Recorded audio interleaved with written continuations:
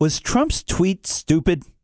Listen up. This matters. I'm Louis Black, and this is the Civil Liberties Minute with ACLU attorney Bill Newman. Do you recall the Trump tweet in which he inferred that he had tape recorded his conversation with now former and fired FBI Director James Comey?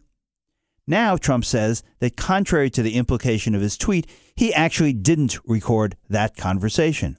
But his explanation in his television interview with Fox and Friends about not recording Comey actually is far more disturbing than his previous indication that he did exactly that.